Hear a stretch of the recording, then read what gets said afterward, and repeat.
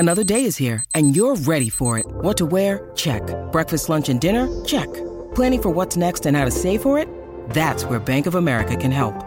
For your financial to-dos, Bank of America has experts ready to help get you closer to your goals.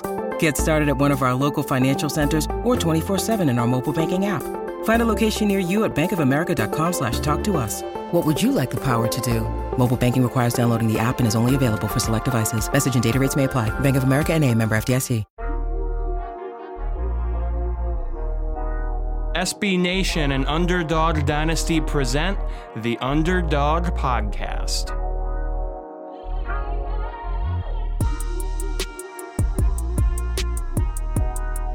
And we're back with another episode of the Underdog Dynasty Podcast, AAC edition. My name is Dan Morrison. That is Emily Van Buskirk. How are you doing today, Emily? I'm doing fantastic. How are you doing? I'm all right. I'm tired. I just got a puppy. It's amazing, but I'm tired. I bet it's like having a kid.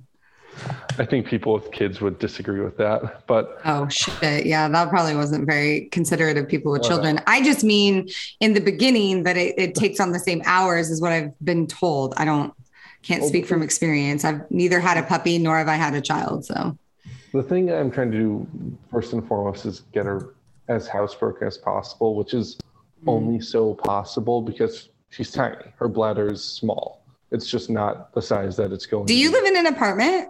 I do. Okay. See, now that's a whole nother discussion about having dogs. Like, how big is she going to get? 40-ish pounds. Okay. It's not too bad. I'm very against people having big dogs in apartments. Cause especially dogs like that are yard heavy, like to run. Unless you're taking them to the dog park every day, which I don't think there is a dog park in my apartment complex, and another. Okay, Dan. Whatever. Living it up over there. Got your own dog park. All right. I was going to say I pay for the price is not Bay Area. You're a grown ass man. I love it. Good for you. And there's actually a really nice dog park not too far from where I live. So that's you better be going there every day, or I'm going to be giving you. Actually, she needs to be a little bit older before she can go there because right now she won't even take walks. She just like lies down. She's like, I don't know what we're doing out here. So yeah, that's fair. It's fun. She's great. Anyways, so I peed on my foot earlier today. It's great. Oh, well, I hope you're taking lots of videos because apparently, it goes by quick. Yeah, absolutely. What were we talking about? College football. It's week one. This is the first one of our preview. I know you guys missed it so much, our weekly preview of AAC games, but it's back. So everyone just groan at one. Who are those two old guys from the Muppets that just make fun of them? I honestly, I don't know. I can't remember their names. No, right. I think that's fine. Someone please DM me the Muppet people's names. Please don't include me in that tweet. I don't want any Muppet conversation. It has to be a DM. DM me your Muppet information. Ew, that just sounds weird. Short week this week. We're finally getting some Thursday night action, which is good. Absolutely. We love that. We got games Thursday, Friday, and Saturday. If you're looking for more than AAC football, well, you can go into Sunday too. I will be. I know you will because you're going to be in New Orleans for LSU, Florida State. So excited. Did you see Mike Norvell, our old Memphis friend, Florida State head coach? Yes. If we beat LSU, I'll eat a plate of beignets while doing my radio. I really thought that, first of all, I know you're making fun of it. I thought it was so wholesome. Like that, Mike Norvell is a wholesome guy. And that statement was meant genuinely, he was. Okay, but if it. Of course. Don't turn it into something that isn't. You and the internet. Too. Yeah, if I lose, I will eat a whole plate of beignets in my hotel room while I cry. No, because he's not. He's really delicious. People don't realize he's really into health and fitness. He's in really good shape, and he's very much. He always has been into health and fitness. So for him to eat a plate of beignets, that's not a normal activity like we would do on a Saturday night. Okay. It's not the same as Shane Beamer getting dunked on with mayo. Of course that's not his style. He is very whole. It's like a Dabo Swinney. it's just wholesome. So I am so excited to finally see Mike Norvell in person. I haven't seen him since he has been the head coach of Florida State. I haven't seen him coach a game live. So I'm excited to see him. A couple other coaches that I know, Coach Atkins. I'm excited. And I just texted one of the FSU coaches and I was like, all right, are we going to see a battle here? Like, is this worth me coming all the way to New Orleans for? And they were like, yeah. Buckle up. So, well, New Orleans is worth you going to New Orleans for. I mean, not if you go all the time like I do. Like it's too much. Every time I go there, it's like a bender weekend. Well, that's the thing about New Orleans. I love it once every year or so. I think that's the most I could do, though. But I do love that city. It's kind of like Miami. I can go there for a very limited amount of time and have fun before it's like I just need to physically not be here anymore. I can't do it with it. But anyway, so that's Sunday. But let's start with Thursday AAC games because that's what we're here to talk about. We got one AAC game on Thursday. Ooh, that makes it easy for us. It does. One game. I'm going to be watching like 3 screens at once, but this is going to get my primary screen because it's South Carolina State at UCF. I don't think we need to spend a ton of time talking. It's an FCS versus FBS matchup. Should take care of business pretty quickly. Mm-hmm. I'd be lying to you if I said I knew anything about what South Carolina State's roster looks like this year. We're going to see John Rice Plumlee. We're going to see Gus's offense. I'm excited for that. Get in, take care of business. If there's any little bumps you need to take care of in the road, take care of them. Get out healthy. That's the hope and goal. I can tell you that South Carolina State, this game does not feature a fullback. So I have been painstakingly, I don't think I shared this with you, going through every single FBS and FCS roster for the last week, seeing if they have fullbacks listed to make a comprehensive watch list for those of us that care about fullbacks, like who has them, which games we can expect them in, where they're listed. And I've made it to the U's, so like University of, and I just did UCF. Obviously, no surprise there. There's no fullbacks. That's fine. Gus needs to get settled in before he can do that. I understand. Year two still not full. Hit the transfer. Yeah, that's fine. I'm thinking it's a year 4 move for him, so I'm not worried yet. But South Carolina State, no fullbacks either. So that's my one sad note about this game. The coach who literally wrote the book on the spread option and like spread offense would have had a fullback. No, okay. This is what's so frustrating when people say things like that. So this is why I need to publish my article. I've been saying I'm going to publish it forever, but I am writing this piece. It's called The Fullback Isn't Dead and College Football Didn't Kill It. And one of the main interviews in this like masterpiece that I've been crafting for years since COVID is Gus Malzahn. And I particularly went to him and Rich Rodriguez, who is arguably the founder of the Hurry Up and one of the proponents of the spread from his time in 1997 at Glenville State, which he actually sent me playbooks from so that I could study them. He and so Rich Rod and Gus Malzahn both told me that a fullback was very much important in this implementation of the spread offense. And you can see that when he was at Tulsa, he talks about using Charles Clay, who was a very important part of that whole, phenomenon at that time. And Rich Rodriguez said there was fullback plays when he was at Glenville State, and you can see them clearly in his books. So, and the reason they give for that is because it makes the offense dynamic. And if you ask any quarterback that's in a spread, which is most of them, they'll tell you how important the fullback is because it's another layer that gives them an option, gives them time, and it confuses the defense. It makes them hard to go up against. So no. I know. I'm just kidding. I know, but it just makes me so mad because I know it makes you mad and you're passionate about this. And I really appreciate your passion about the fullback position. I hope, I do recognize that offsetting a tight end like behind the offensive line or getting a running back who's 235 pounds and strong are very similar things in their use. often interchangeable. Well, that's one of the things I've been going through, not to go more in this tangent. This is the last thing I'll say about it. And then I'm going to talk about the game. Basically, when you go through these rosters, yes, I go check if there's an actual fullback listed. And sometimes they're H-back, sometimes they're a slash, like I just had a guy that was a lineman slash fullback or something slash fullback. So you look that first, but then when I'm done and I don't see that or whatever, then I go to the tight end section and I look at a 6 foot, 230 to 250 pound tight end, because that is a fullback. And you look at his stats. If he has no receptions, no carries, but he's playing games, he's played in 11 games, that's a fullback. So it's an extra blocker. It's a low bowling ball depending on the field. It is and it isn't. It's yes. So I'm almost done. I'm going to publish my report, my findings, hopefully at the end before the season starts before week 1 starts on Thursday. So we'll see. I think I've never asked you. Who's your favorite fullback? It's a really hard question because my favorite fullback that it's a tie. It's Daryl Johnston, obviously, who I think is the godfather. I know people want to say Rathman or they want to say Zonka. Zonka action. I mean, there's so many, that people Brown is sometimes listed as a fullback historically. Come on now.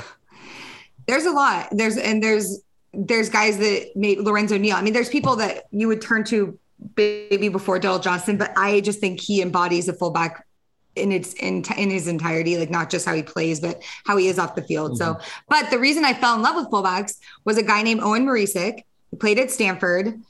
He was the only two-way player at the time in college football. And he was the only guy to score back-to-back or to be part of back-to-back touchdown scoring plays on offense and defense in a game that Stanford played. So Owen was called the Terminator. He's incredible. He actually played for the Browns for a little bit, dropped out of the NFL, and is now a doctor, like a neurosurgeon. Very Stanford. Yes, exactly. And so that's kind of how I fell in love with the position and everything he did. And that was during the Jim Harbaugh era. So It was a different time, but yeah.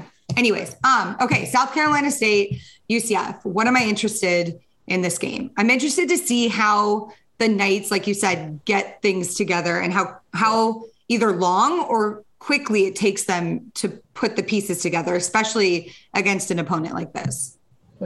Yeah. I mean, it's live action reps, which I think it's someone who doesn't necessarily know what you do. It's someone who you don't necessarily know exactly what their game plan is. It's more true. Don't get me wrong. It's a game you should win by 50 if you're UCF because of just the talent gap, but it's still unpredictable in that regard. And it's really important to go out there and take care of business. And like we saw the Florida A&M North Carolina week 0 game, Florida A&M hung around in that game and they were supposed to lose by about 1,000. Yeah. They only brought like 7 linemen or something like that. It was not good for them, what they were bringing in. What I think is funny about this game is that they have, they're like mirror images of each other last season. They both started out kind of rough and had really strong finishes. Right. So I think that'll be interesting because they're both coming off of like strong seasons at the end. And that's always good when you're coming into a new season to have ended the last one well. Also, I think South Carolina State is decent defensively. I want to say that's kind of more where their strength is. So I'll be very interested, especially in the defensive front. So I'm interested to see how, Bowser and those guys get through that and how long it takes them to figure that out, Yeah. So.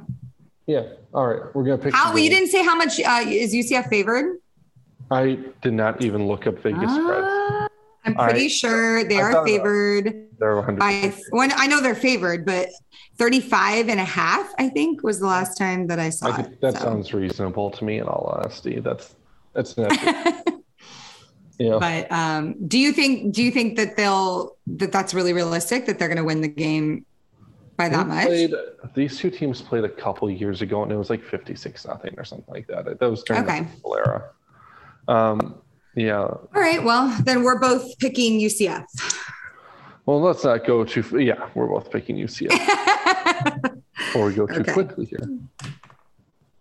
No, we already spent more than 30 seconds on that game. So, which is really what I meant to spend, in all honesty, was 30 seconds. I know. All right. Next, Friday night. Yeah, Temple at Duke. This, I think, is an interesting game, though I don't know that it's going to be an entertaining game to actually watch. But I think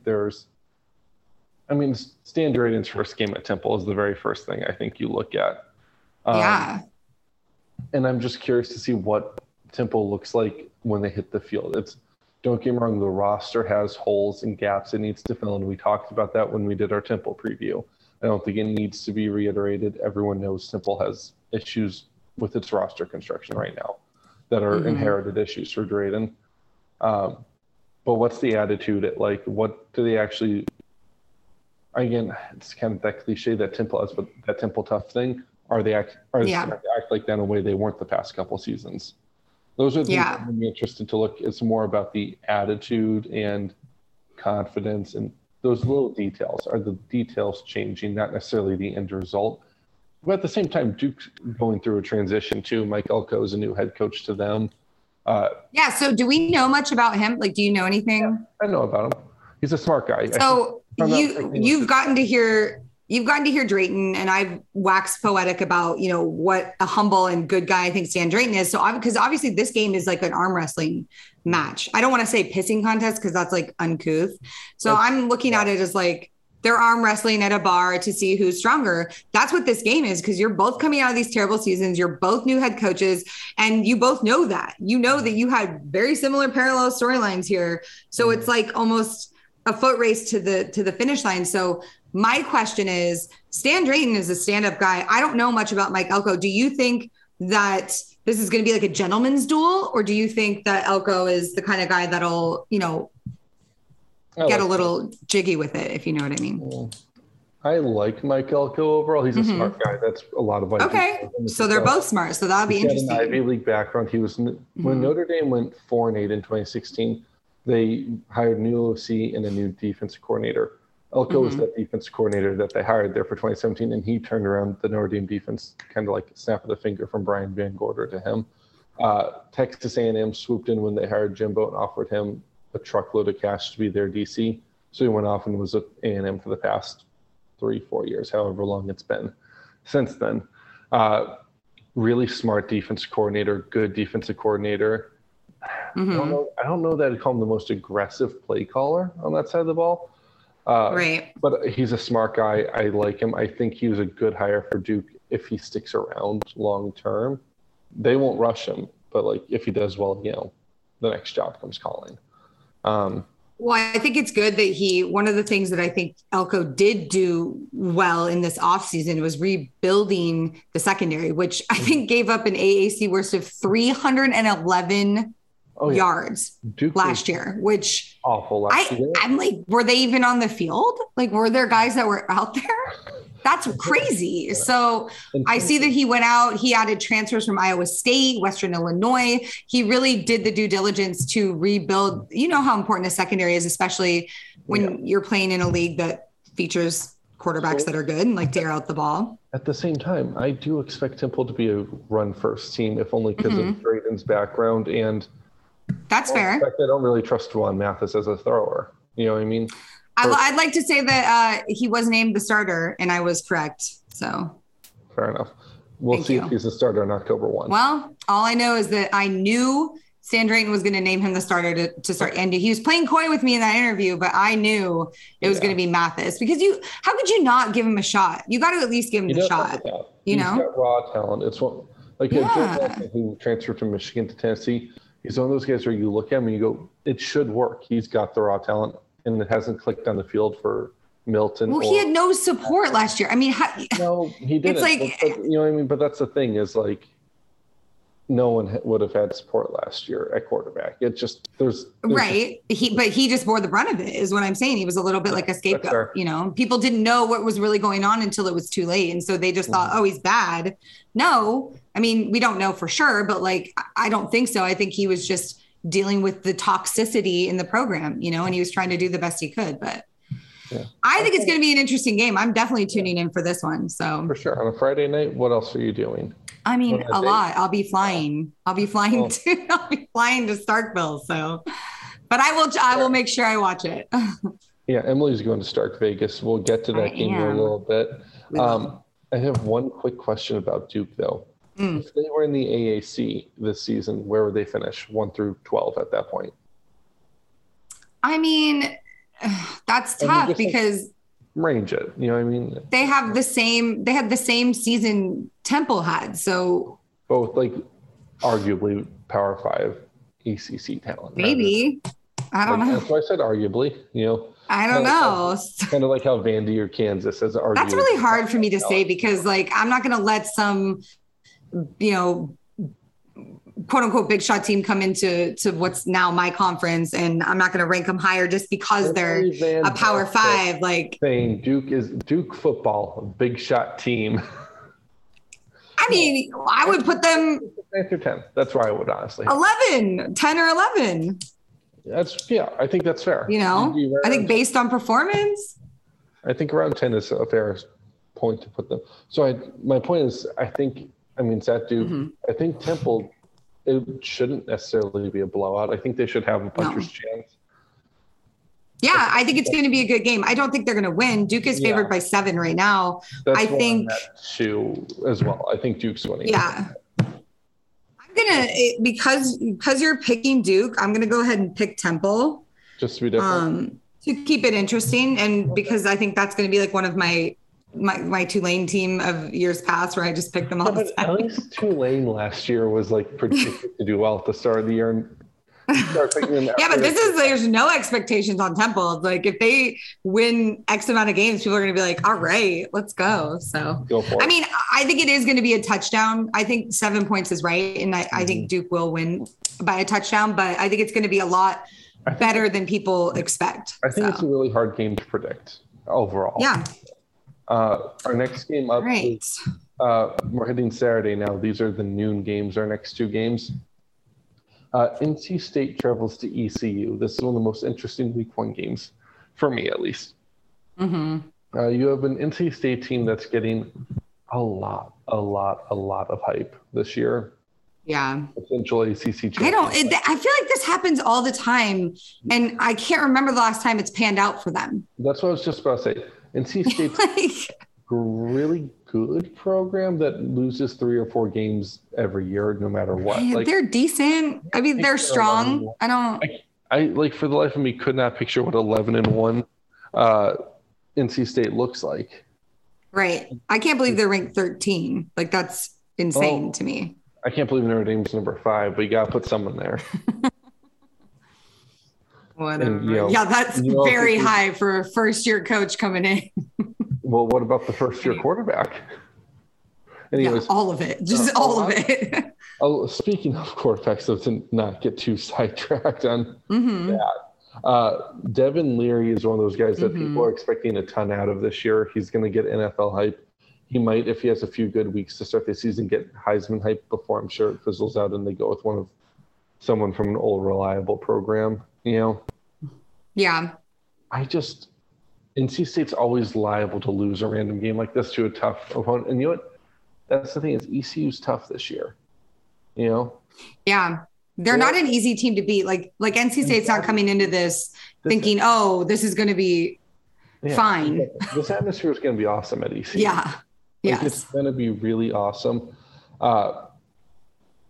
My biggest concerns for EC, or my biggest singular concern for ECU is the secondary holding up over the course of 4 quarters. Because Leary is a good quarterback. He is a good quarterback, especially in the 4th quarter. And if you get drawn into a shootout, I don't love Holton Ahlers in a shootout. Yeah, I don't think ECU wins if it comes down to that. I don't think that's their strength at all. They're a punch you in the mouth kind of team.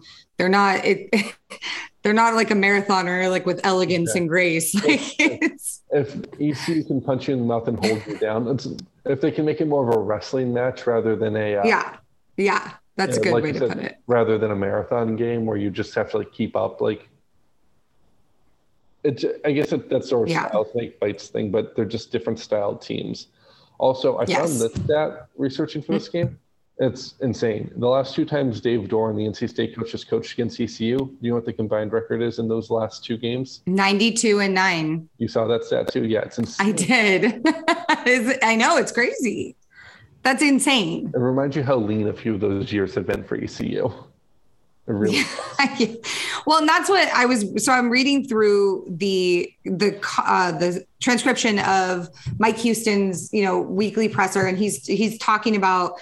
He's such a congenial guy. He's talking about Dave Doreen and what he's done and how this is going to be a great game and stuff. And it really made me think about, because he's talking about facing opponents and they're excited to face this, ranked team, but there's no historical context for him because Mike Houston is a traveler. I mean, he is not a guy that goes in and stays at a program very long because he's a builder. He goes in, he fixes programs, he builds them, and then he moves on to the next one. Mm-hmm. So it's always funny to hear him talk about, the historical significance of things because it's just, that's not what he's there to do. And so it always gets me when people ask him questions like that, like, come on, this is not who he is. Like, he's there to rebuild what needs to be rebuilt and then move on. But he did have a really good quote about, and we talked about this, about Keaton Mitchell, the running back, the star running back for ECU, and how he's going to be used on special teams to return kickoffs, which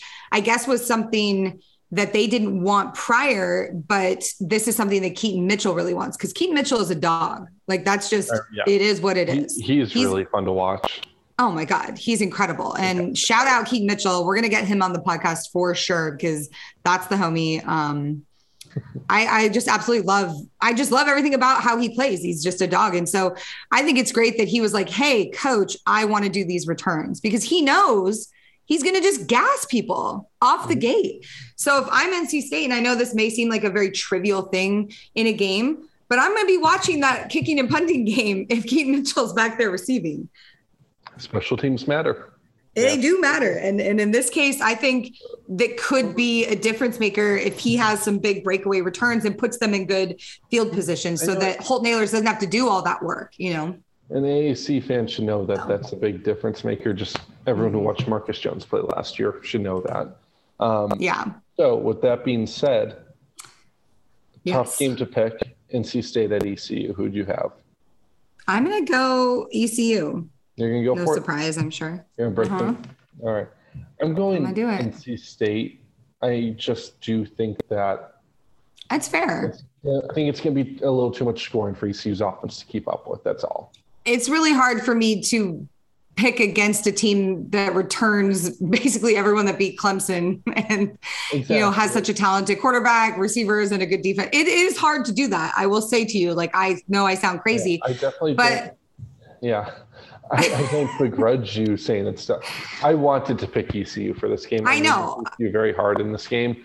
I think, though, if you're going to get a team like this, like NC State, if you're going to get a good team that comes into your home for your first game that is going to be packed, people are going to be coming out, they're going to be loud. I would rather get this team, and we'll talk about this with BYU USF. I'd rather get a team this good early. I'd rather get them game one where they're going to be making mistakes too. That's what I mean? So hopefully you can catch them in a couple mistakes and get a little bit of a home field advantage. And maybe that's the difference. So we'll see. I think it was a little bit younger. That'd be better too, but they're more experienced. Yeah.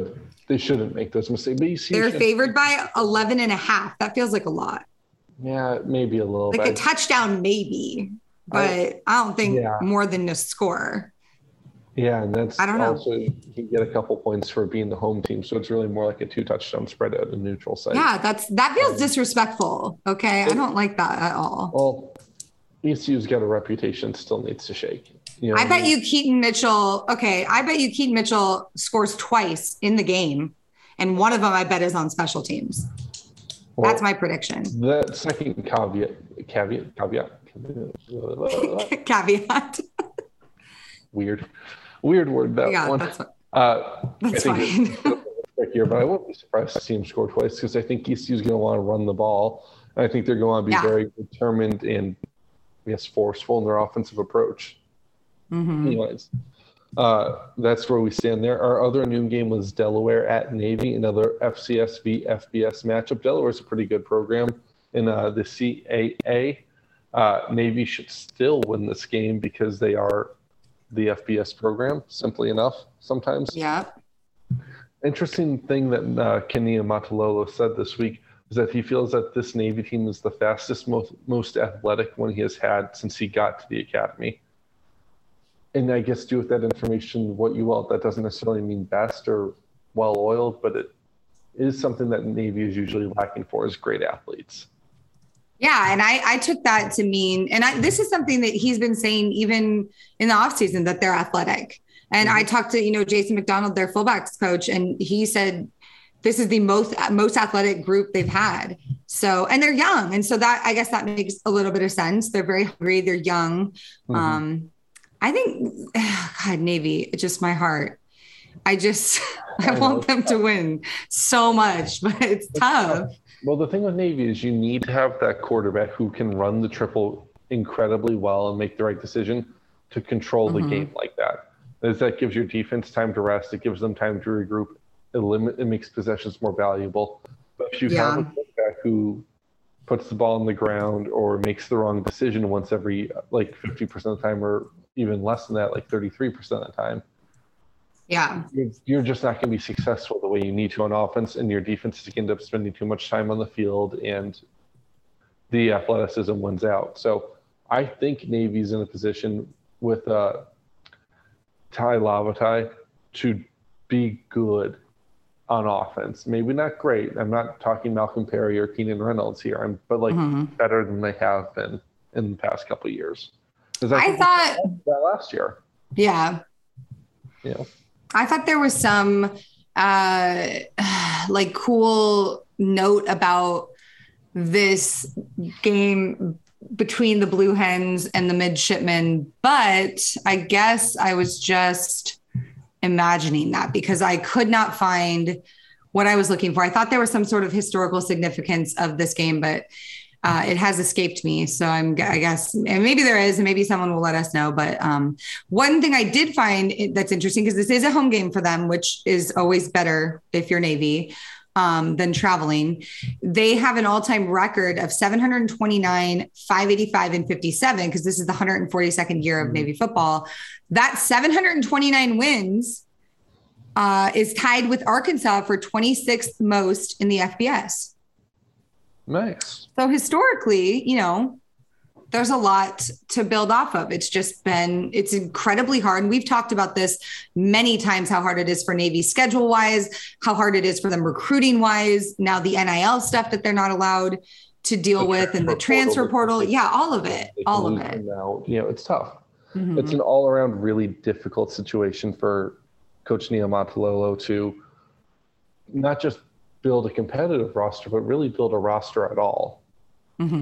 So just getting out there and winning 5-6 games a year doesn't sound like a lot, but winning 5-6 games a year is a really difficult thing to do there.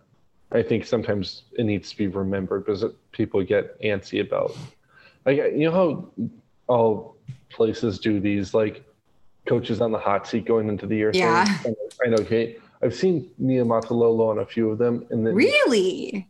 That's crazy. Makes no sense. God. And they kind of basically. I would like to know who did that, because I will personally write them a handwritten note as to why that is not accurate. I've seen them several places. Jesus, that's just clickbait, honestly. People just are looking for someone who's been there for a long time with a bad record, That's exactly what it is. It's because that's what it is. Some staff writers given at, I'm not even going to name necessarily a website, but because every website has every website has this type of article on it. You know what I mean? Doesn't matter who you are. You the hot take. It's the hot seat thing. You'll see a guy like Jeff Scott on in the AAC. Then they say, well, he's the only guy who's had I'm just telling. Go ahead. And because he's had a couple bad years in his first couple of years there, and they're like, well, we have to put someone from the AAC on, so they start there because he hasn't really won all that much yet, even though he, relatively speaking, just got there. Then you look around and you go, not him. He's been pretty good. Not him. You go, maybe Philip Montgomery, but that was a couple of years ago that he was actually losing. You know who I would say, and this is probably not going to be very popular or well received. But if I had to pick a hot seat head coach in the AAC, I honestly think it might be Willie Fritz, because I don't love that he has put this offense through 4 offensive coordinators in the last couple of years. And the stuff that I've heard about Chip Long, now that I've talked to some people, he was a bad hire. Bad hire, very bad hire. And I feel like Willie Fritz is smarter than that, but he was getting desperate, and that just wasn't good. So, not to get on too much of a Willie Fritz tangent, I disagree, because I think you need to look at what Tulane is historically versus what they've been under him and say, oh, wow. I'm not saying they haven't been successful. I understand that, but I'm saying if I had to pick, who else would you pick? Ryan Silverfield. That's fair. I didn't really think about that. Yeah, just because, that's fair. That's probably who I would put before him. He's not necessarily done a poor job, but because it's below. It just hasn't been enough. Fontaine Norvell did a lot better than he has. And but that's a hard, like Norvell did. That's the thing, though, is that's the comparison that you are met with. You know what I mean? One guy got you to the Cotton Bowl, next guy it's like 6-6, 7-5, and feels like you might be building to something, but it hasn't gotten there. And you get antsy as a fan. That's all. Yeah. All right, last couple. I'm going to say back to Navy Delaware so we can move on. No, it's okay. I think that was interesting, but I will say this: the Delaware team, it makes me a little nervous because they are ranked relatively high as an FCS team. They have a 6th-year quarterback returning. Gotta love a 6th-year quarterback. And Nolan Henderson returning for his 6th year. He was injured, so I get it. Yeah. They have 17 transfers on their roster that include players from Virginia, Georgia, ECU, Illinois, Penn State, and Ohio State. Now, I know a lot of people are like, "Oh, those programs recruit guys that don't ever intend to play." Yeah, if you're getting an offer or on a roster at a school like that, that means you're like a pretty good player. Yeah, or you have the potential to be. Yeah, they saw like you're not bad, Yeah. Yeah, Delaware is one of the teams that thinks it can replace James Madison in the CAA now that James Madison is a Sun Belt school, and be like the top dog in that conference or one of the top dogs. Villanova, I think, has aspirations to be there as well. Couple others are really strong in there. New Hampshire's got some historic success that it could build on. Not 100% what we're talking about right now, but yeah. So there is precedent for them being a very good FCS team that can do right. So that was kind of what I was saying is like that they are. So people see Delaware, they're like, oh, I'm not going to worry about it, especially when you have the FCS moniker. But they're a good school. Yeah, they are a good school. So. You know how people always make the joke that if you want to lose to an FCS team, you just have to schedule a Dakota, North Dakota State, South Dakota State, and you want them. Delaware is not too far behind that. You know what I mean? No, yeah. It won't be an easy game. Navy should still win it, and I'm still picking Navy. So Navy is 7-7 in season openers under Coach Niumatalolo, and 5-2 when they opened the year at Navy Marine Corps Memorial Stadium. So. They've only lost 3 of their last 4 season openers. Well, that's not great. I shouldn't say only. They've lost 3 of their last 4 season openers. They've only lost 1 out of their 12. What was it? Only lost 11 out of 12 games this season. It wasn't that bad. It wasn't that bad if you say it that way. But so I don't know. I think this is going to be a better year for Navy. So I'm going to go ahead and pick Navy. But I do think that Delaware is going to give them a little bit of hell, This game might be like 20-17 or something like that pretty easily. Yeah. But anyways, let's move on to the 3:30 games. I'm going to start with the one that I think most people will look at as most interesting, though I think it actually might be the second most interesting of the group. So. Oh, yeah? I'm going to start with Cincinnati at Arkansas. Oh, boy. I think that's the game most people will have circled on Saturday from the AAC slate. Because you want to see what Cincinnati looks like after. Which is just so stupid because it's not a good sampling of the conference and Cincinnati's not going to win. So don't tune in if you just think, oh, we're going to see an AAC, team beat an SEC team. That's not what this game is. So just stop. Just stop right now. Don't watch it. Yeah. That's it. That's my rant. That's the thing. Cincinnati has so much turnover on their roster Luke Fickell is refusing to announce who the starting quarterback is. Oh my God, I saw that. Like, what are we doing here? I hate this thing that coaches do where like, we are not going to tell the other team our roster for competitive advantage, or they put out a roster where it's like running back one or just every player. It could be this guy or it could be that guy. Like, I don't know. Who cares? Like Steve Sarkisian in Texas was like, I'm not going to put out a roster once this entire season. Yeah, but by week 7, people know who the damn offensive linemen are. You know what I mean? Like, you're not tricking anyone. Yeah. That hasn't changed all year, Steve. So I think that's stupid. I think it's stupid. And I think it's better to just, or Jim Harbaugh again, talking about how his decision on the quarterback spot is biblical and has given each Cade McNamara and JJ McCarthy one game against Colorado State and Hawaii, respectively. Like, that's insane. I'll tell you this, those are not even games. So whoever gets the Colorado State game, that sucks because Colorado State is good. They're well coached and they're a little bit more established. I think Hawaii has just been a mess. Well coached, but they're a mess right now. I like Timmy Chang. Yeah. But he's a first-time head coach. I'm just saying Colorado State is much a better better than Hawaii team right now. Much better than Hawaii. That sucks. 100% much better than Hawaii. I like his approach because it's like, I think it's like you throw the stick down between the two warriors and you're like, all right, first, it's like that scene in Batman where he's like trying to expand his team. What? He was quoting a Bible verse about Solomon, like cutting a baby in half. Like, yeah. What are you talking about? But that doesn't apply. Yeah. It was so weird. It was such a weird rant. That's actually interesting because he's doing that. So do you know what I mean? Like he's King Solomon or he's the person that's cutting the baby in half. Like that's what he's doing. So that's interesting that he used that. Jim. Just pick a baby, Jim. Like don't put them both under the knife. Like, I mean, I'm here for the Old Testament shit. Stop writing articles for On3 about who Jim Harbaugh is going to pick at quarterback. I'm so bored of it. No, I love Jim Harbaugh. I'm a Jim Harbaugh fan over here. I know you are, but like, can do no wrong. This isn't even a Jim Harbaugh thing. It's more just I'm so sick of coaches pretending that we don't all know who the player is. Especially like I kind of get it when you're like Brian Kelly at LSU refusing to say who the starter is, even though we all like, oh my God, kind of know it's Jaden Daniels.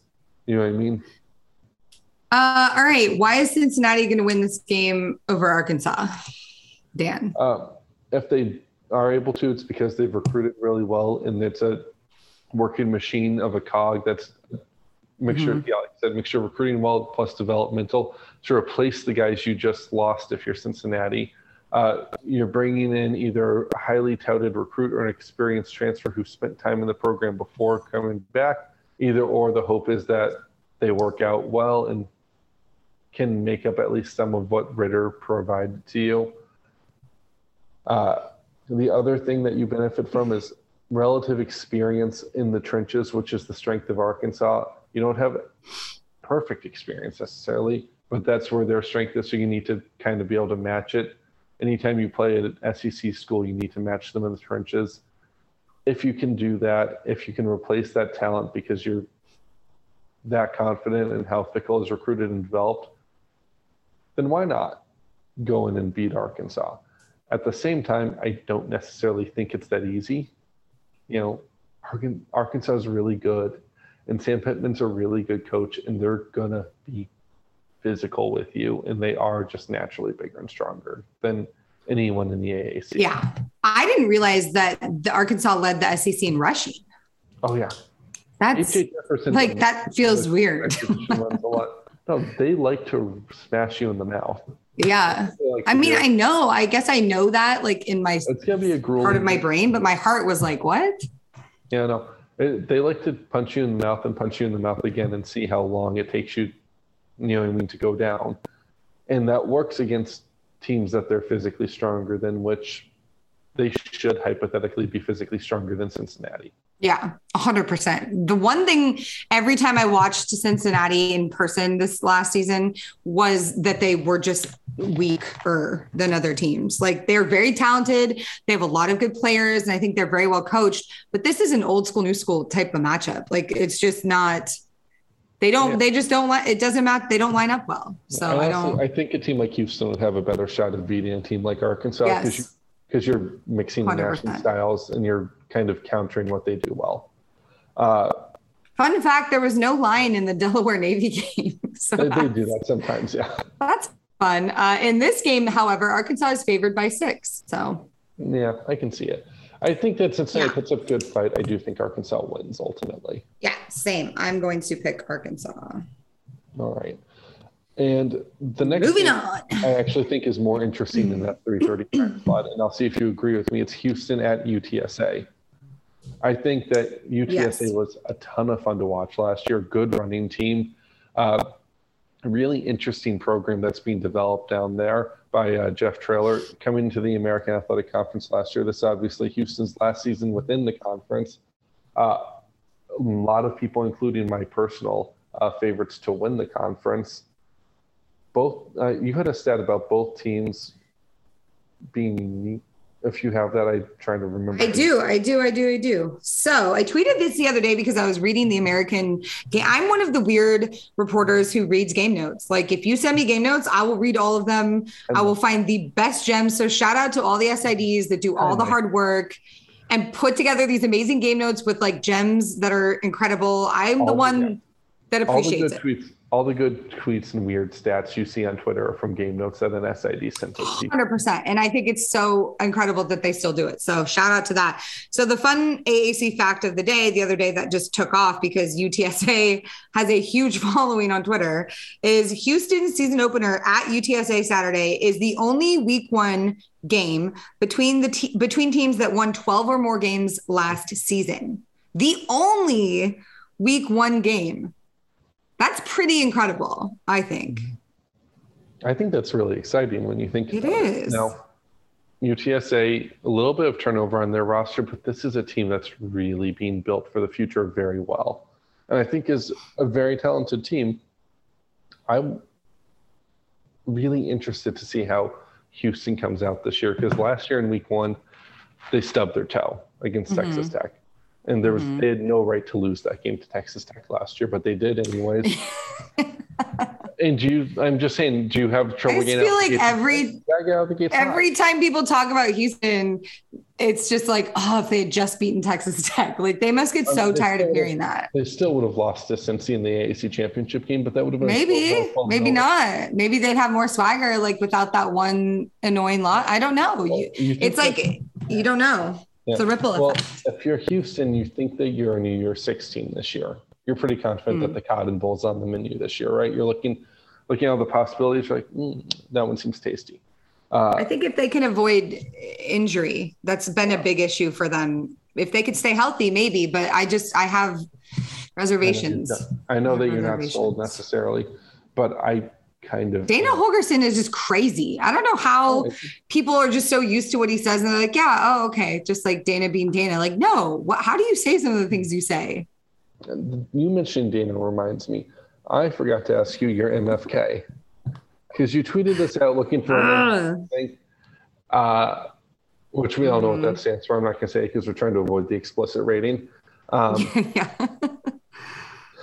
Okay, you gave looking for a way to reword it. You were looking for a way to reword the coaches, and I just simply gave you 3 coaches, and you said you'd answer it on the podcast. Well, why don't you say which coaches they were, and then I'll tell you. Dana Holgorsen, Sam Pittman over at Arkansas that we already talked about, and everyone's favorite Mike Leach. It's just like I've been avoiding this all day. It's awful. Like I don't even. I'll give you my answer too.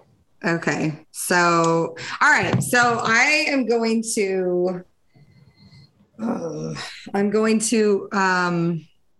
my God, I just can't even, I don't know that I can do this. Come on. It's really, I mean, I know I'm going to kill Dana Holgorsen. So that's the K. Sorry, Dana, but that's where it ends because I don't want to marry Mike Leach.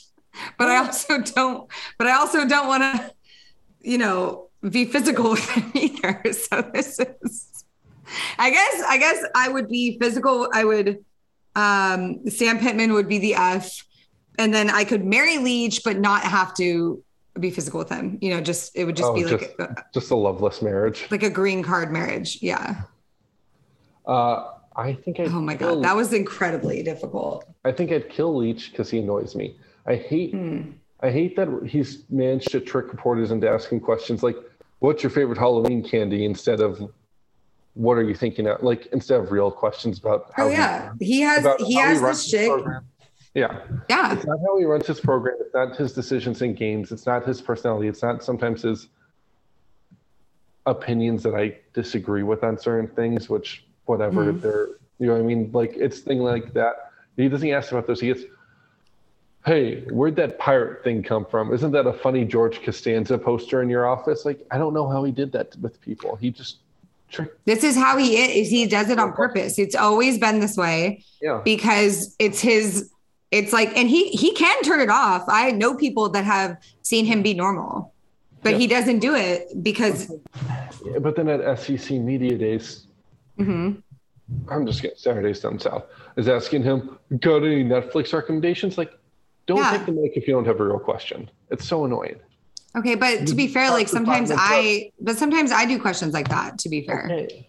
Like I asked Jim Harbaugh like what food he could eat Joey Chestnut levels of at Media Day. So I just get mad when they tee it up for Mike Leach first. Like, okay, so it's just a Mike Leach thing? It's a Mike Leach thing. So anyways, I'm killing him. All right, okay. We're sleeping with Dana because he looks like he knows a few things where you'd walk away in the morning being like, I kind of feel gross, but like that was an experience I'm going to remember for a while. And, I would there is no limit to the number of White Claws I would need. Well, don't worry because he's got plenty of liquor.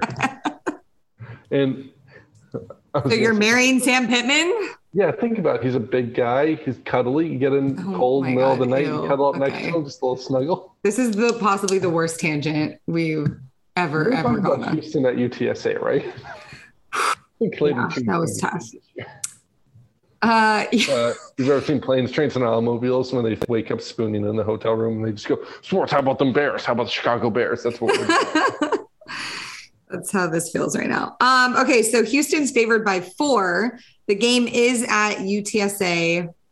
Yeah. It's interesting. I mean, obviously that close. That's a little disrespectful. That's a tight spread.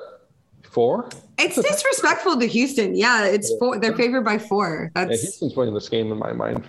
Not necessarily. I think they're going to win it by a lot more than that. I would pick the over for sure. That more than 4 points. Yeah, I think they'll. That's crazy. They'll win by more than 4. I don't think they're going to beat them by like 20 or anything, but like. No, I don't think. But 2 scores, I think for sure.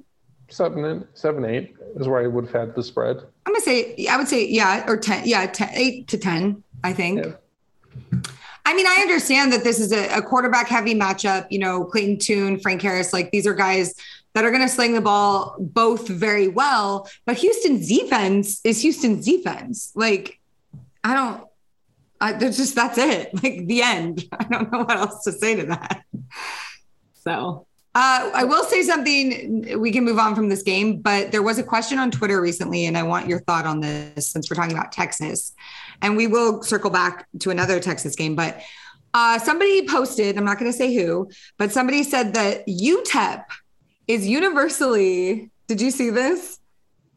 I don't think you saw this. So they said, and Eric chimed in and was like egging this on, like, and I was just like, there's no way that UTEP is universally considered the best college football stadium in Texas, in the state of Texas.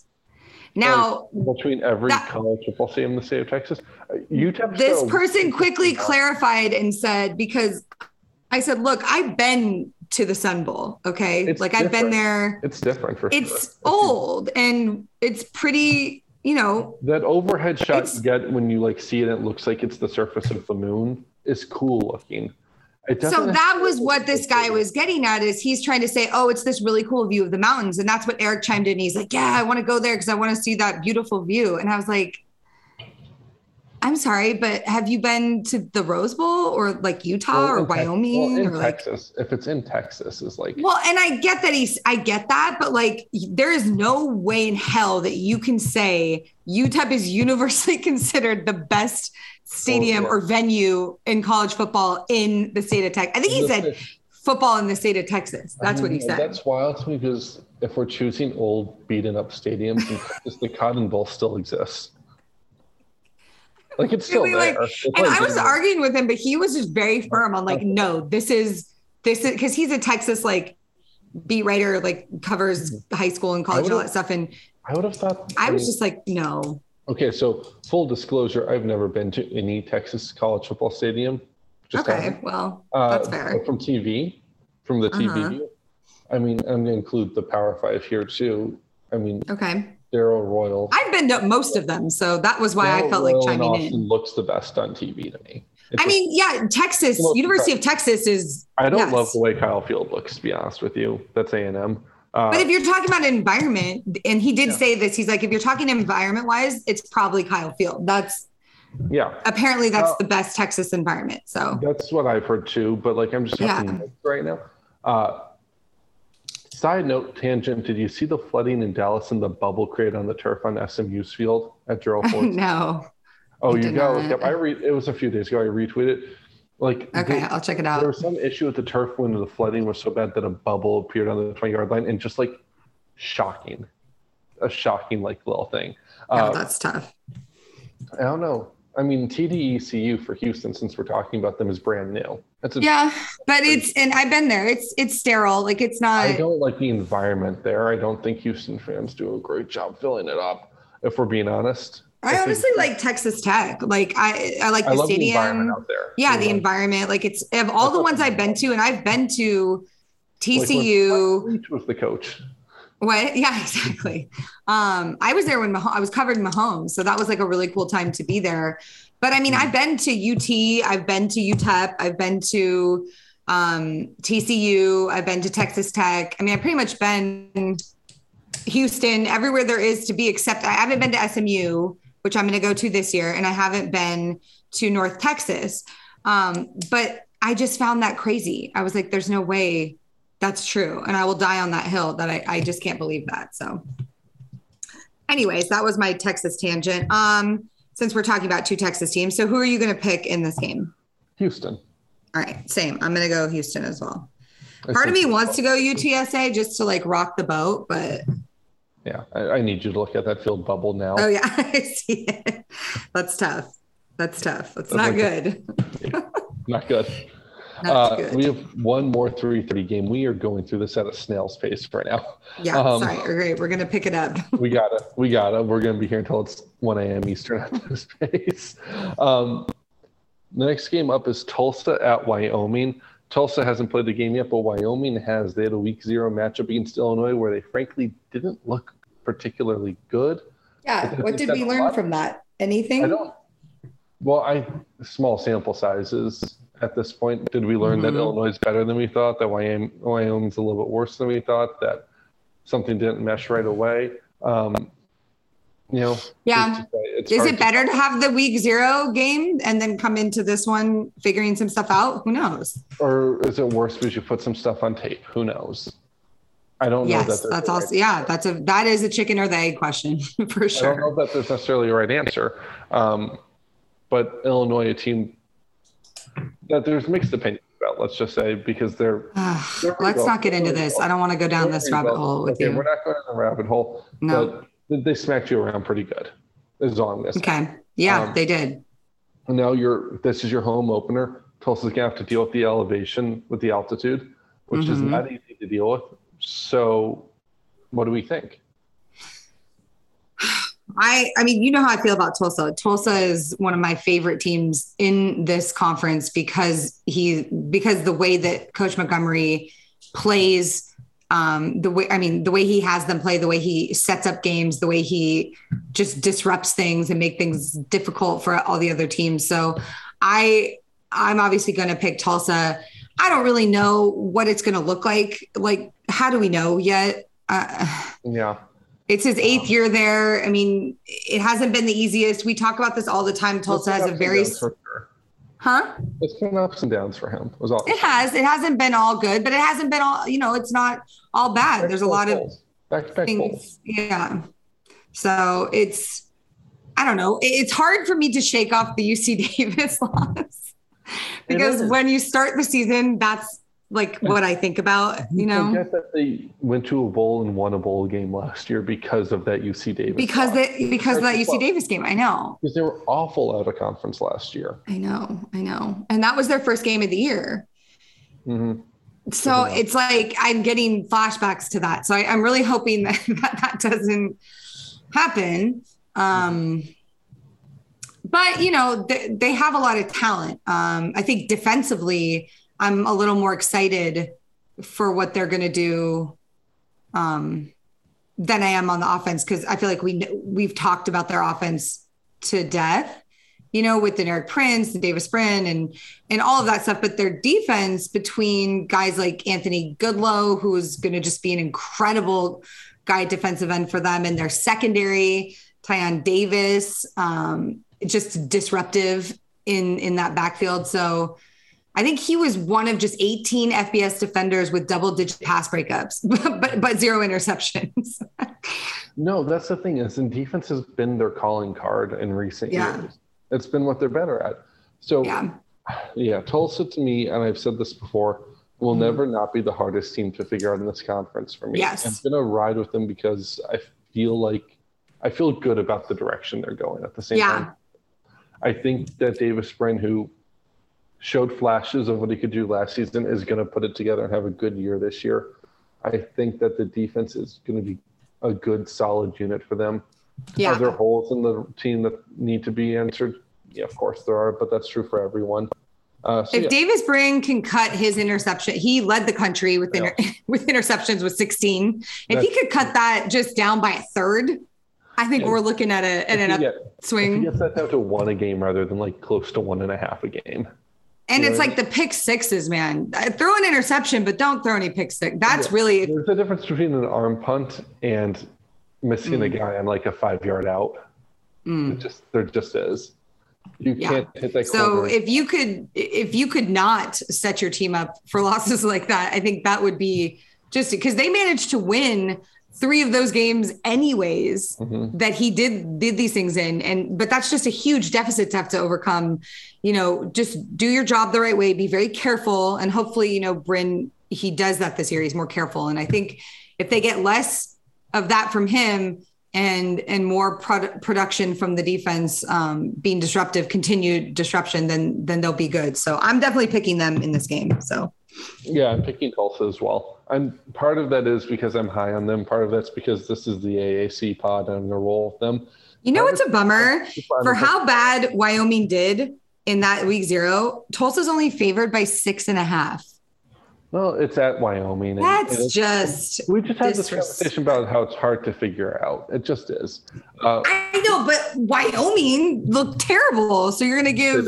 You're going to give them 6 points? But, come on, man. To counter it to your point, it was against a Big Ten team. That's fair. That is fair. One that you. But to counter that point, it was Illinois, which you like Brett Bielema though.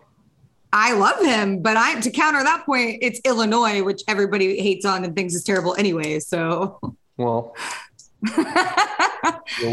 Anyways, it should be a good. I'm excited to see what Tulsa does out of the gate. So for sure, it'll be good. Next up, is a 4:00 matchup. This is Emily's game, ladies and gentlemen. BYU at USF. So Emily, excited. you are 100% on the USF bandwagon for this game.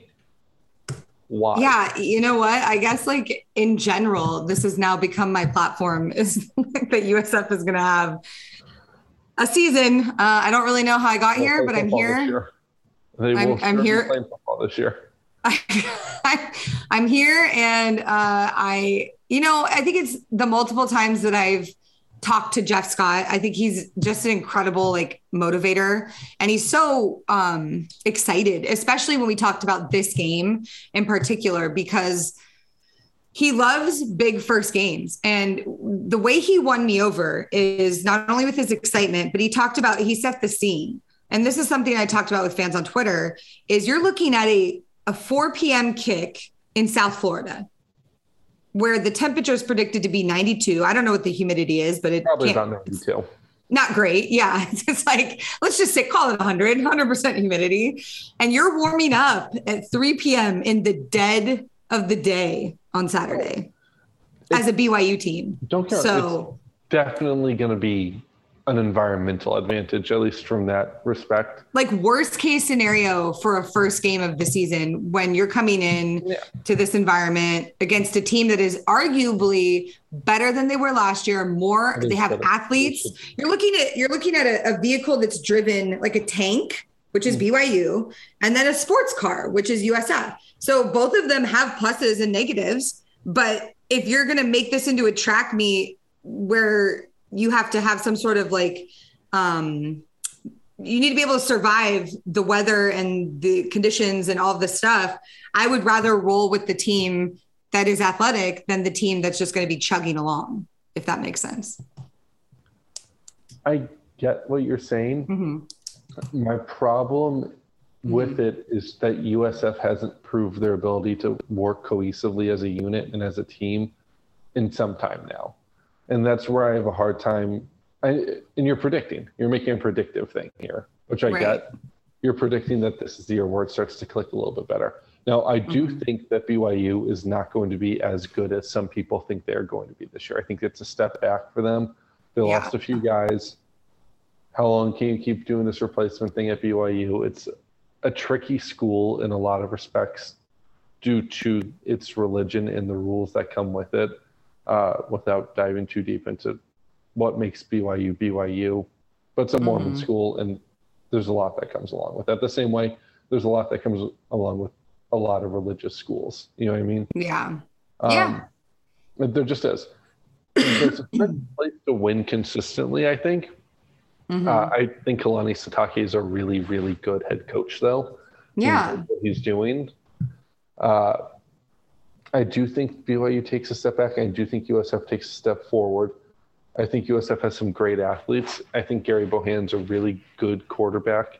My question, though, is do they step back and forward so much that they meet in the middle or surpass each other? I don't know that they get that far in either side. I think it's going to be a good game for sure. I do think BYU wins. Well, the one good thing about Timmy McClain losing out, which I am sad about, obviously, is that this new quarterback has played against the Cougars. Timmy McClain, UCF legend. Oh, God bless Timmy McClain. So I think you have that going for you. And then, they return. We talked about this, like USF returns a lot of their guys because they were young. And so now they're back for another year. And it's more like this. I don't have the numbers to back up why I think USF is going to win this game. I always think BYU is overrated every year. And I think the game last year, USF gave. USF gave them a really good game last year. I'm basing it off that. I'm basing it off the weather, which is going to be in the 90s and possibly raining in Tampa. This 4:00, by the way, in the afternoon is prime 3-hour weather delay window. Yeah, it's going to be tough. It's not going to be an easy thing for BYU to go up against because they're just not going to be used to it. So the only problem is fans. They need, I know they can't get 75,000 people to fill Raymond James, but I'm really hoping they get more than their average of 22. The only time they fill that, 22 is what they announced. The only time they fill that stadium is when the black and gold are there. It's the only time. I feel like, and this is a ploy to USF fans, go to the game. Go. Because you literally could be the difference in this game. It's why they need an on-campus stadium. And I know. That's something Jeff Scott's been very good about and proactive about getting the funding for. Yeah. Students driving across the city of Tampa to go to a game is just not realistic. It just isn't. You know what I mean? Students want to party and have a good time and relax on a weekend. That's easy to do. It's easy to go to the game if it's on campus. Like that can become part of the routine and the ritual. But if it's not, you go, I don't know. I get it. It's hard, but if one of us has to be sober or we have to pay for an Uber to get back and forth. Don't they do shuttles? There has to be some sort of. I don't know. I'm sure USF does have shuttles. I don't know. Yeah, I'm sure they do. I didn't go to USF, so I don't know for sure. Well, I'm going to look it up for. go for it. Look it up if you want. But I'm just saying, like, it just makes it harder to get. And USF is a huge student body. It just makes it really hard to get students go into games when it's not right there. You know, you saw it at UCF when they played at the Citrus Bowl or Camping World Stadium, whatever you want to call it, which is, 20, 35, like 25 minutes from campus.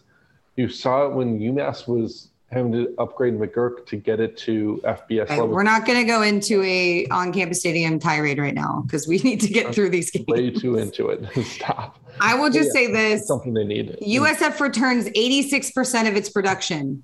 Okay. Yeah, that's good. I mean, I feel like that stat alone is because I didn't have a lot of numbers to support it. There you go. There's a number. But then you have Sataki coming over here and saying in his quote about the game, they have some new bodies and some new players. They have a lot of talent. I think they're really good. Like, get out of here with that coach speak. It's just such generic coach speak. It's just, I hate it. Give me something or give me nothing, but don't give me that. This is why I need real football to start, because I'm so sick of transcribing coach speak. Coach speak. I'm tired of it. All right. I'm taking USF. I'm going to BYU. All right. 3 more games. Here we go. Try to shut me down when I talked about UMass. Can't shut me down now. 7 o'clock, UMass at Tulane. This is all you. I literally have I have nothing to say about this game. UMass comes in after a 1-11 season where they only managed to beat UConn at home. To a Tulane team that really didn't, if you look at the wins-loss record, didn't fare that much better last year, but we all know is a much better team than UMass deep down. Much more talented, much more well put together, weird circumstances. Don Brown, who people might remember from being the Michigan defense coordinator for years under Jim Harbaugh, more recently the Arizona defense coordinator, or even from his time as UMass head coach, where he took them to the FCS National Championship game in 2006, is back to give it another round of coaching at UMass. Defensive guy, solve your problems with aggression. If you've ever heard that, that's him. Love that. Gonna blitz a lot, gonna try to create havoc with the defense. It's not a particularly talented defense. It's a small, undersized defense that is gonna take time to get to where he wants it to be.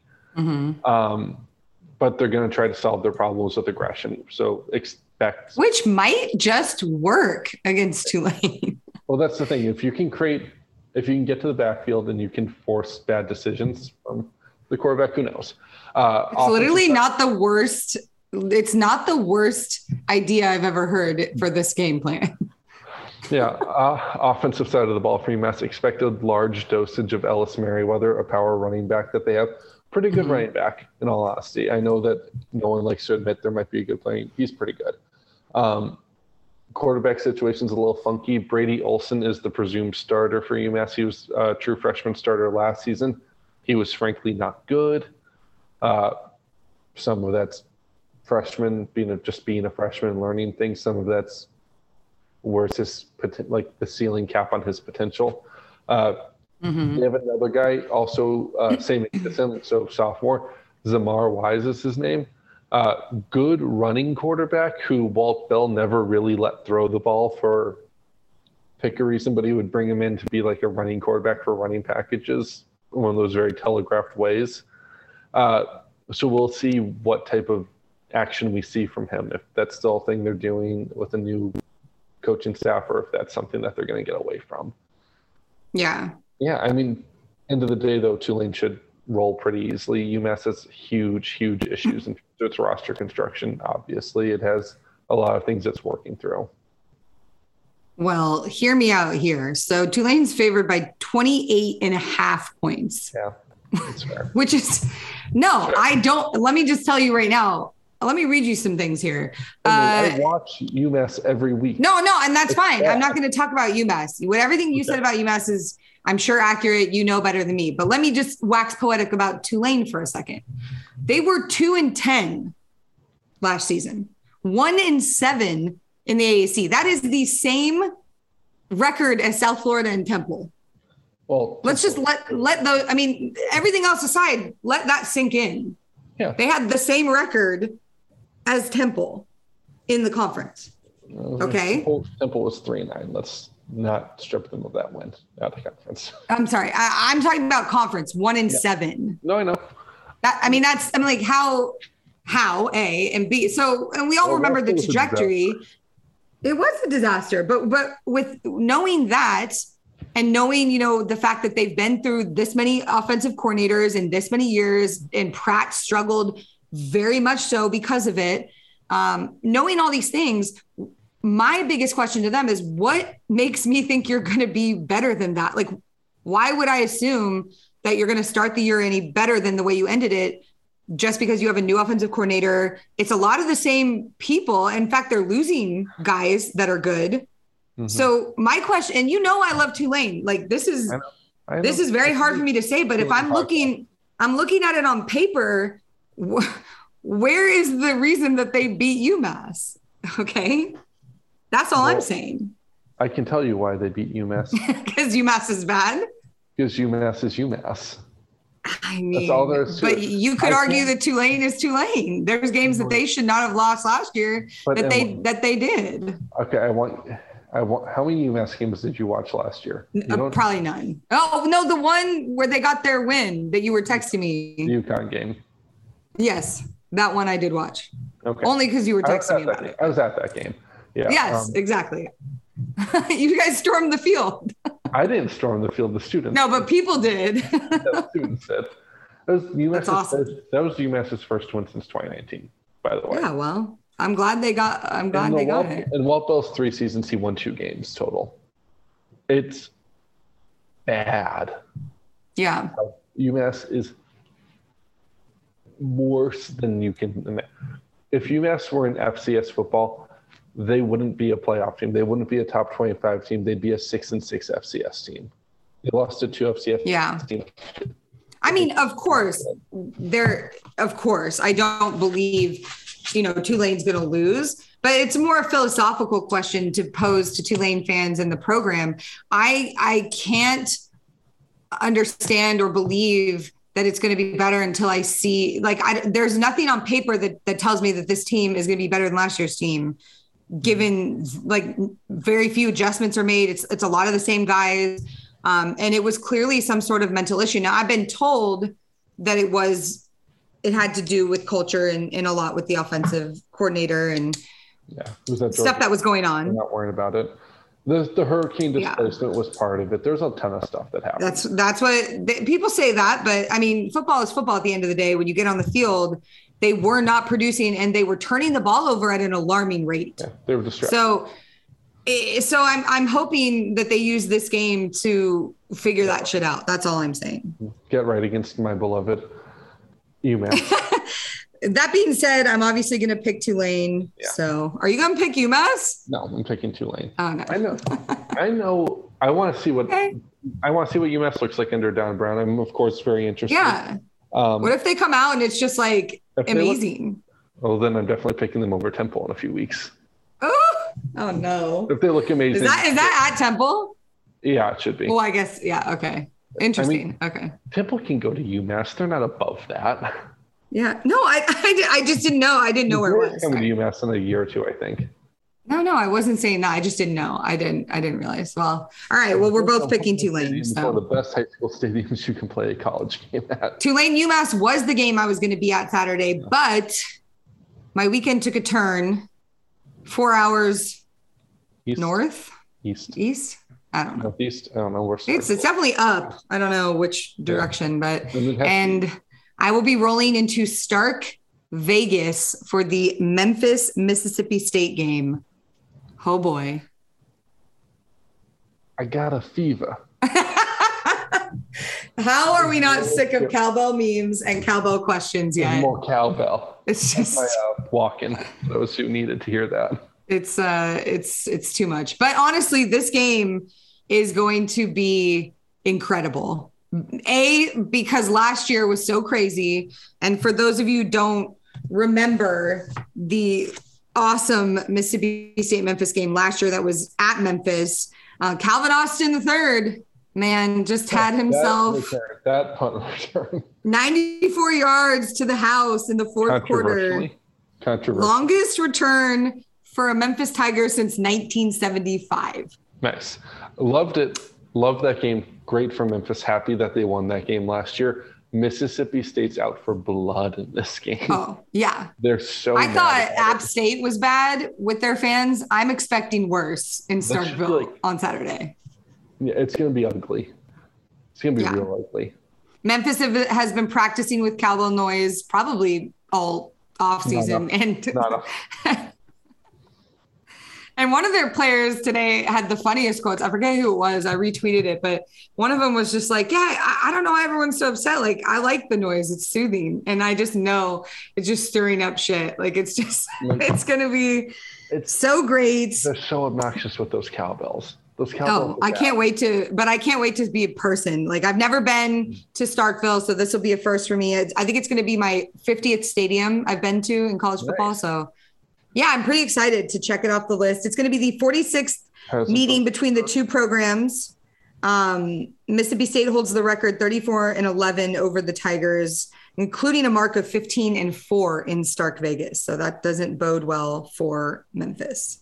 But they did snap the 12-game winning streak last year with the 31-29 win. So I don't know. What do you think? I think Memphis is a young team overall. I think they've got to figure out who's stepping up at the skill positions. I think they've got to fix a lot of issues on defense. And I think Mississippi State kicks their ass. To be honest with you. Really? I think Mississippi State can put up a lot of points in this game. The spread is 15 and a half. I think Mississippi State covers. I think they cover. Oof. I think this game's ugly. I'm thinking Mississippi State scores more than 40 points. I mean, I'm going to pick Mississippi State. I want to pick Memphis, but I can't in good conscience do that. It's worth pointing out that this is an AAC podcast and we're always rooting for the AAC school. Right, of course. I just mean, I think it's just the away atmosphere, and given all the bad blood, I think that's going to be like, it's too much to overcome. It's going to be too chaotic. It's just not going to work out. But I was promised by offensive coordinator Tim Cramsey that there will be a fullback. Unclear who it's going to be because their roster does not list one. But let's go with the refrigerator Perry style. I don't know. Let's look here. I'm going to peruse through this depth chart real quick because I was promised one, and I'm actually not sure where he's going to pull that from. I think here we go. So that might be the way that you pulled that from. No, I think you pull a tight end, but it's just got to be the right. It's got to be the right tight end. Like we said, the way you find a fullback in the wild is a tight end who's 6 foot, 6'2", maybe 6'3", but he's 250 pounds at least. Yeah, or maybe like a 5'10" running back who hit 250 somehow, and you're like, well, you're kind of no longer the thickness. You're not See right here, we already got one. John Hassel. All right, he is a 6'2", 240. Fifth year. What's his number? He is number 13. Yeah, look for number 13 in the backfield, folks. He's going to be getting it done. We hope. So, I mean, I asked really nicely if we could have a fullback in this game. I don't think Mike Leach would see it coming. So, Mike Leach doesn't know how to define a fullback. Yeah, I don't think he would. He'd be like, what is this? Yeah. So I think that's really the key. Oh, we got another one here. Tight end, 6'1", 235, little light, redshirt freshman, number 88, Arrington McCray. Needs to hit the gym. Needs to hit the weight room a few more times first. Yeah, he needs a little more. So I really think it's going to be that guy. I think we're going to see number 13. Number 13, John Hassel. He is a Tennessee native. He's a fifth year. I mean, they're going to put him into some. They might as well. John Hassel. Write that down. The question mark. Yeah, there we go. I mean, Mississippi State, their offense is incredible. I guess incredible is a strong word. It's good. It's prolific. It's going to be something that Memphis is going to have a hard time defending, and then their defense. I don't know how, but their defense is good somehow under Mike Leach. I guess that's credit to. It's credit to the. No, it's credit to just being in the SEC and being able to recruit SEC talent. Like that's the thing is their defensive line in particular is excellent, and it's not because Mike Leach cares. It's because it's hard not to have a pretty good defensive line at the bare minimum in that conference. Zach Arnett, he is the defensive coordinator. So I'm at least going to give him some credit. Yeah. So give the recruiting coordinator some credit for keeping those guys away from Lane Kiffin. This will be fun to watch Will Rogers, who a lot of my Mississippi State friends are very high on, versus Seth Hennigan. So again, another good quarterback. It'll be interesting to tune into that, you know. I've heard a lot of good stuff about Will Rogers as well in terms of what people think he's going to do statistically this year. Pretty incredible as they thought. The thing that he edges Hennigan in is ball control and safety. Yeah. Like Hennigan, not to be fair, he was a freshman. So, you know, you give him that and you hope that he's better this year. But I also think is decision-making. I really am that's one of the things I'm going to be watching is to see how Hennigan has progressed from an analytical standpoint when he's standing there in the pocket, how he makes the decisions and what he does. Has that gotten better? Because that to me is going to be a sign that Silverfield is really trying to develop his players as opposed to trying to stay off of the hot seat. I think the interesting thing to me from Memphis's offense, in particular Seth Hennigan, last year he always knew he could throw to Calvin Austin. So that led to a lot of just feed Calvin Austin. Maybe you're forcing it to Calvin Austin. Maybe you're not getting through your reads because you just wanted to get there super quick. Yeah. Are you going to have a guy who steps up to replace him? Or are you going to have to learn to read a defense because you don't have that guy who can be a safety valve in the same way? So that's kind of my question. And if you don't have a guy who can be that star, is he capable of going through the reads the way he needs to? And again, freshman last year, plenty of time to develop. I've heard only good things about how he's coming along. So I hope Memphis can win. I don't think they will. I think it's going to be kind of ugly, to be honest with you. Yeah. I'll be interested to see how they supplement the run game. Running back Brandon Thomas looks like he's going to give that nod. And he did have 2 games that were over 100 yards rushing last season. So not a bad player. It's encouraging. So we'll see. I mean, obviously go Mississippi State, but I'm hoping that Memphis makes it more interesting than 15 points, but we'll see. One more last game. Finally, last game, SMU at North Texas. North Texas played last week and looked pretty good against UTEP, who was good at least in 2021. Again, how much information can you derive from the first game of the season? I say not very much because you don't know everything. But North Texas looked pretty efficient passing the ball. So I'll be interested to see where the SMU defense is in response to that, especially the secondary. Are you able to force some mistakes that North Texas wasn't really making last week? And then how prolific is the offense this year under Rhett Lashley? Kind of a new system. Well, it is a new system, but kind of one too because he was an OC under Sonny Dykes for a little while there. So it's not going to be that different, but it'll be interesting to me. You know, what's funny is I was talking to you about this before we started, but so this series, it's so funny. North Texas is like the little stepchild that gets no love when you talk about the battle for Dallas's soul, or, you know, that part of Texas. Yeah, it's like TCU, SMU have had this battle going on more so now that you've got Sonny Dykes over there and whatnot. But, you know, North Texas doesn't get as much. I think people haven't really talked about them since Mason Fine was quarterback. I mean, and those were kind of the good years. It's not a program with a lot of historic success. Right. And it's too bad because Seth Luttrell, I think, is a great coach. And I think, you know, he just hasn't had that breakout full squad yet. He's had like pieces here and there. He ran into Lane Kiffin's FAU a couple of times. Yeah, stuff like that happened. He's this series though, and I'm hoping to talk to Seth Luttrell this week about it because I think it's interesting. The dynamic between all of these universities within X amount of miles of each other. But this series began in 1922. They played 41 times over the years. And actually North Texas is 4-2 at home. And that's in the new stadium because a lot of games were played in the old Texas Stadium in Irving.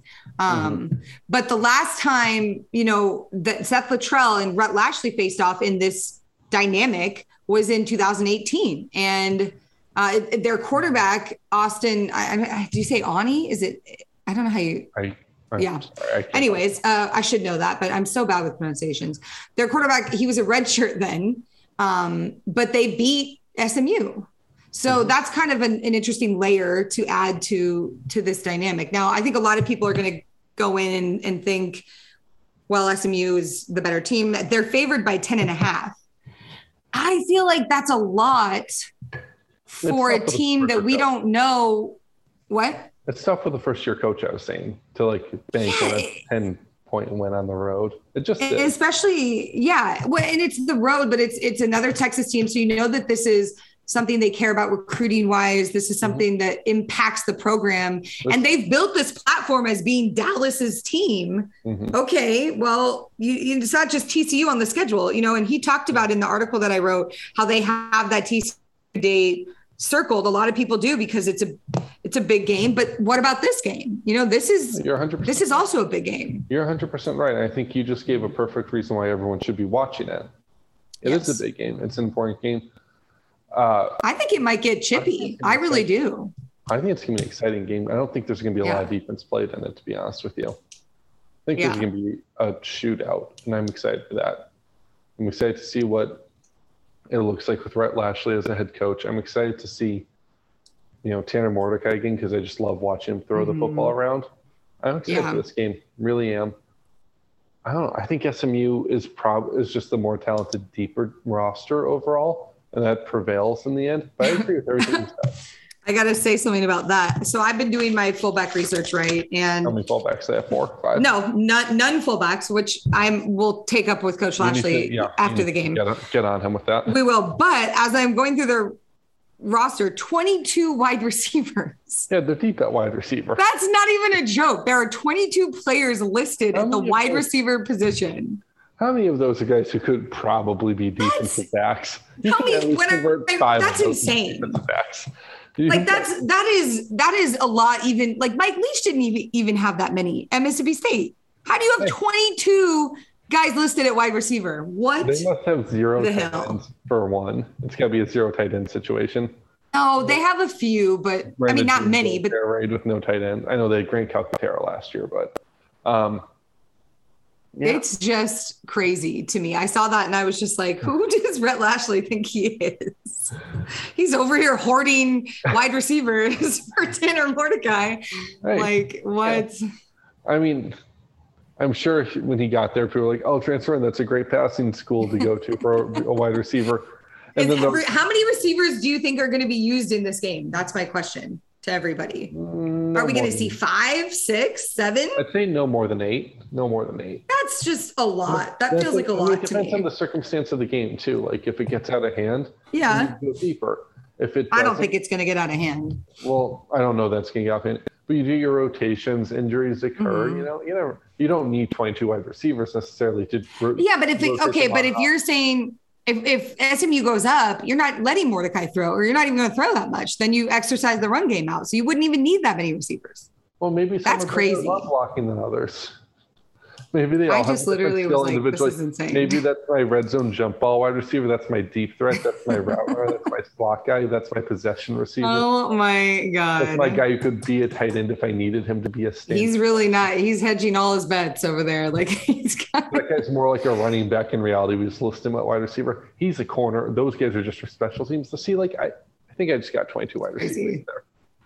Yeah, no. Well, I think the best thing that North Texas did for themselves was overcome some of the injuries that they've already had to guys and have other guys step in. So I know offensive linemen, at least 2 of them got in the game that made their first career starts and did relatively well and held their own. So that's something North Texas has coming into this game that SMU doesn't have yet. So I am actually going to pick North Texas to upset SMU. I know you're not as high on SMU as I am. No, I do like SMU, but I don't like the disrespect to the little brother here. It's not. Emphasis on little. Yeah, well, there we have it. David and Goliath, man. All right. If you say so. Thank you guys for sticking with us through that lengthy preview. We got to be a little bit tighter next time. Yeah, we'll tighten it. It's easier during the season. There's not as many games, but I'm sure you guys love the color. It's fine. Next time we have to do 2 MFK games. 2. Yeah, we'll try and bring a new one. I'll try to make it more handsome. I'll try. We can do. Just not as gross. And I don't know. Jeff Hafley. Let's go with. We should do an MFK every episode. That'd be fun. Like a fun little note. All right. All right. Well, thank you guys for sticking with us. Make sure to follow along on social media. I am at Emilnem, EMILNEM on Twitter and Instagram. And I'm at Dan_Morrison96 on Twitter. No Instagram. No way to check out your puppy pics. Are you going to tweet one? I thought about it, but then I was like, maybe not. Maybe we'll get Dan to tweet a picture of his dog. Do you want to tell them her name? Lily. Yeah, she's a Samoyed. She's sassy. She's a little tiny thing. She loves eating my apartment, and well, that's where got to put in the work and train her. Yeah. Are you getting training treats and stuff? And I've got training treats. Yeah, we're working on it. Okay. We're working on it. I mean, she's 10 weeks old. It's gonna happen. I know she's big for 10. When you sent me that picture, I was like, oh. Well, she's. I think she's just really fluffy. I think she's fluff. She really is. That's what it is. She's a lot of fluff. I can pick her up with one hand pretty easy. She probably gets hot really easily. She says she. Are you going to shave her? No, I'm not. Never. No. Good. No, never shave her. No, Good she's job. double coated. Don't want to shave her. I mean, I've got a brush to detangle and brush her. Yeah, you got to brush shave. her. Never shave. Awesome. Well, make sure you guys, if you disagree with any of our picks and want to tell us why, make sure you tweet at us or the Underdog Dynasty handle. Make sure you're subscribing to the podcast and letting us know what you want to hear more of. And we will be working hard this season to bring you coaches and players and all the interviews and content that you want, because we are dedicated to this conference, right? Yes. Yeah. So thank you for sticking with us. Hey, I've been doing the AAC for like 4 or 5 years. I know this is only my second year, but I don't know. I don't keep track of that kind of thing. God. That's why it's so fun, because you're like the jaded person. I'm over here like, yeah, everything's great. Oh, sure.